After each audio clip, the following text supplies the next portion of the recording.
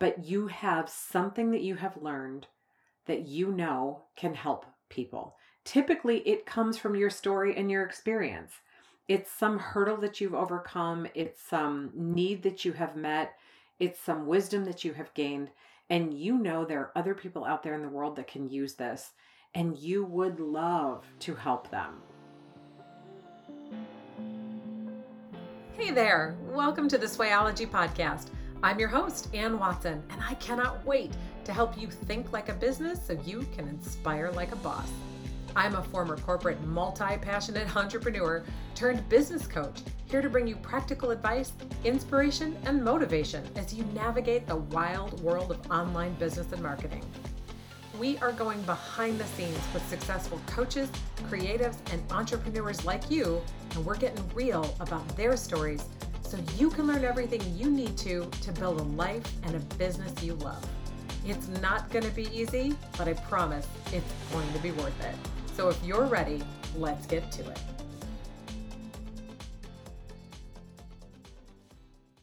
Hey. All right. I'm so excited to have you here at the Swayology Podcast today because we are talking about something that I love talking about, which is whether or not you should become a coach. I feel like I get some variation of this question pretty often where people will say, well, what made you decide to become a coach? Or how did you start your coaching business? Or how did you know that you would be a good coach? And I feel like it's generally because they're also considering becoming a coach, which I love being a coach. I think everybody should do it, but it probably isn't for everyone. And so I thought maybe I would put together an episode, give a couple of tips for how to know whether or not coaching is right for you, and then just kind of talk about it so that if it's something you have considered, that you had a couple of ideas to help you make a really educated decision. So my story for becoming a coach is that basically I have a corporate banking background and an advertising degree. I have a little bit of knowledge in the business area. And when I was working with authors and speakers and just women in general, when I was in ministry, often I would find myself using business principles to help give people some advice for how to further their message or put a book proposal together or research the market, know what their competition is like, come up with their niche statement, whatever it is. And after doing this for, more years than I could count, completely for free, and for having more people than I can count tell me, wow, you really should get paid for this, it finally started to occur to me that maybe I should consider this. I mean, it wasn't just a couple of people here and there. It was definitely a lot of people who were saying, and you should really do this as a job. And I honestly wish I had listened sooner. So this is my first tip for you. If you are giving advice or helping out in some way for people where they are suggesting that you get paid for it, maybe you should pay attention. If this has happened to you more than once, then maybe that's like a little indication for you that this is something you're good at, that you might enjoy doing, and that you should get paid for. So that would be my first tip, is don't ignore the people who are giving you that good advice. All right. But here's what I want to talk about is if you have a message or a book, or you're a speaker, you've got a great stage talk, or you've just been through this incredible experience, whether it was traumatic or otherwise, and you've learned a lot, more than likely, you have wisdom to share. And coaching is a really fantastic way to share it because there's so many people out there in the world that need the message that you have. And yes, they have access to courses, they have access to books, they have access to counselors. There are resources out there for them. But coaching is unique because it's definitely not therapy, but it is somebody who's willing to dig in and help you, whether it's a life coach, a health coach, a grief coach, a business coach, whatever kind of coach it is, somebody who will just sort of like sit in your ideas with you, help you sort through the muck, and come up with something that is not only something you're really proud of, but something that truly helps other people. And that's, I think, what we all want as a coach. So if you have ever considered it, I'm so glad you were here listening to this. Let's talk about a couple of ways to know whether or not you would make a great coach. I've got 5 little things. So the first one is you have a message that you know can help people. Now, it's a message, it's a product, it's a story, but you have something that you have learned that you know can help people. Typically, it comes from your story and your experience. It's some hurdle that you've overcome. It's some need that you have met. It's some wisdom that you have gained. And you know there are other people out there in the world that can use this, and you would love to help them. So that's the first one. The second way to know if you'd be a great coach is you tend to see solutions instead of problems. People are always asking you for your advice, or you're always fixing things, or you're brainstorming creative ways to come up with a solution or go around a problem, whatever it is. You're somebody who tends to be a little bit more of a fixer. Now, as coaches, we're not getting in and fixing people. We'd save that for the therapist, right? But what we're trying to do is help people figure out, take all of their different ideas and help them figure out a plan, help them figure out a strategy. And people who tend to be problem solvers are very good at this. The third way is you have a way of explaining things that helps other people have light bulb moments. So if you have ever given an example or a metaphor or just broken down the meaning of a word or something, and somebody goes, "Oh my gosh, that's so much easier than I thought." Or, "Okay, I finally understand what that means or what that's about." If you've ever had that experience, then you have a way of explaining things that helps other people have light bulb moments. That's one way you know you'd make a great coach. The next way to know that you would make a great coach is you are not afraid to do it differently. Meaning you're not afraid to go against what some of the experts are saying, that you aren't afraid to give somebody a hard truth if maybe they really aren't in love with hearing the hard truth, but you can deliver it in a beautiful and grace-filled way that makes them feel comfortable. So you're not going to just tell people what they want to hear. You're going to actually get in the nitty-gritty and help them. And you're going to do that in a different way than the ways that you have maybe seen that done before. So you can take something complicated and make it easy. You can take something messy and make it more streamlined. You can do those things in a way that somebody maybe hasn't heard of before, a method they haven't tried. That would make you a great coach. And then the last thing that would make you a great coach is you are not afraid to get paid for it. Now listen, this sentence right here needs a whole podcast episode of its own, and trust me, that is coming at some point.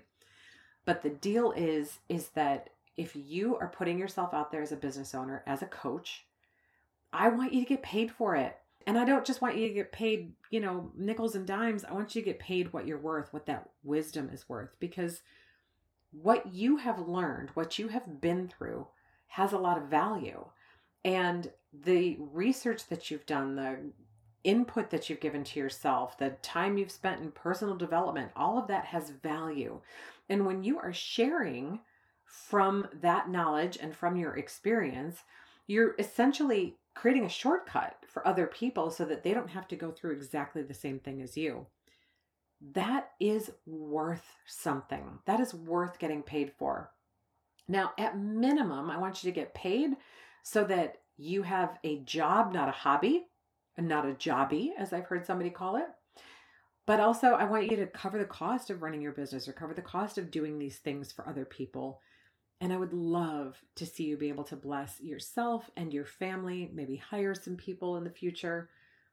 It is important that you get paid for it. And like I said, I've got huge soapbox I can stand on, and I will at some point. But if you want to be a great coach, you can't be afraid to get paid for it.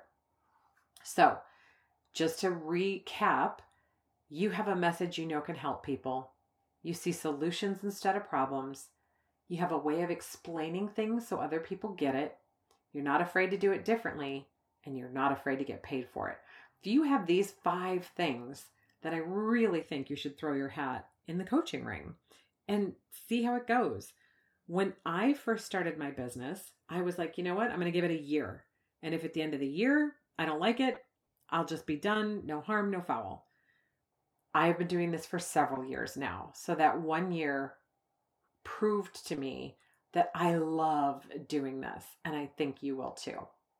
So that begs the question, how do you become a coach? I mean, first of all, you make the decision. Secondly, I'm just going to keep this so easy. Send an email to people you know and let them know that you're going to start taking clients and how they can contact you to schedule their first session. Next piece of advice for how you become a coach, get help. Don't do it alone. Hire another coach or talk with a friend who has some business acumen, take a course, do something. Don't feel the need to reinvent all of the wheels and do everything all on your own. Get help when you need it. And then the last part about becoming a coach is make sure you are having fun. This is probably one of the things I didn't pay enough attention to in the beginning when I started my coaching business was the areas where I was having fun.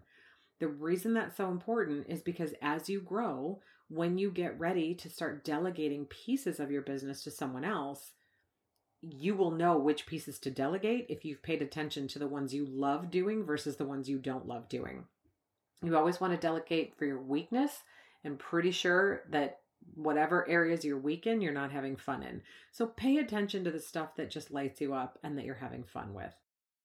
Do you need some business advice to start a business? Sure. Is it helpful to learn some structures and systems so that you can streamline your business and the way that you get clients and the way that you manage your customer relationships? Yeah, all that is important and you can learn all of that. But you don't need any of that to start coaching people and sharing the wisdom that you know you have to give. Things that might keep you from becoming a coach, let's just talk about them. Let's just talk about the elephant in the room. You're afraid somebody out there is already doing it or even doing it better. Let me tell you, there are people in the world who will not hear the message you have to give from anyone else but you, because your unique voice, your unique experience, your unique story is going to resonate with people the way somebody else's won't. So it doesn't matter if somebody else is already doing it. The people that need to hear it from you cannot move forward in their lives until you move forward with this idea. So don't let that stop you. Also, if you don't know the business stuff, you'll learn. We talked about that. If you feel funny about getting paid, we've talked about this too, but it doesn't hold water. You're going to have to get paid. Okay, another thing that might keep you from becoming a coach is you hate to sell. But let me tell you, it's not about selling. It is about helping people. It's about saying, hey, I have learned something the hard way. Take my hand. Let me show you how I got there so that you don't have to go through all of these little pitfalls like I did. That's what you're doing. You're not selling to anyone. You're being very helpful. And then the last thing, the other objection I hear from people that are thinking about becoming a coach but don't want to is they feel like they're not techie enough. Listen, you will figure it out and you can hire it out. Do not let tech be the thing that stops you from becoming a coach and sharing everything that you have to offer with the people who need to hear it most. Do not let that hold you back from offering your gifts and wisdom to the people who need you. You will learn as you go. And as you go, as you be brave and you start that coaching business, you step into your zone of genius and share it with the world, man, you're going to change lives. And that is such a fun, amazing, beautiful thing. Okay. I wouldn't be doing my job though if I didn't also say, hey guys, I'm a business coach. And so if you are thinking about starting a coaching business, let me know.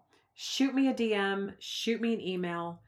Let's talk because I can help you get through some of those hurdles that will help you build a thriving, growing business that is making a difference and an impact. You're going to love it.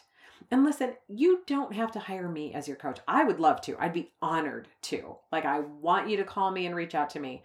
But if I'm not your cup of tea, hire somebody else. Get a different business coach or, take a course or something.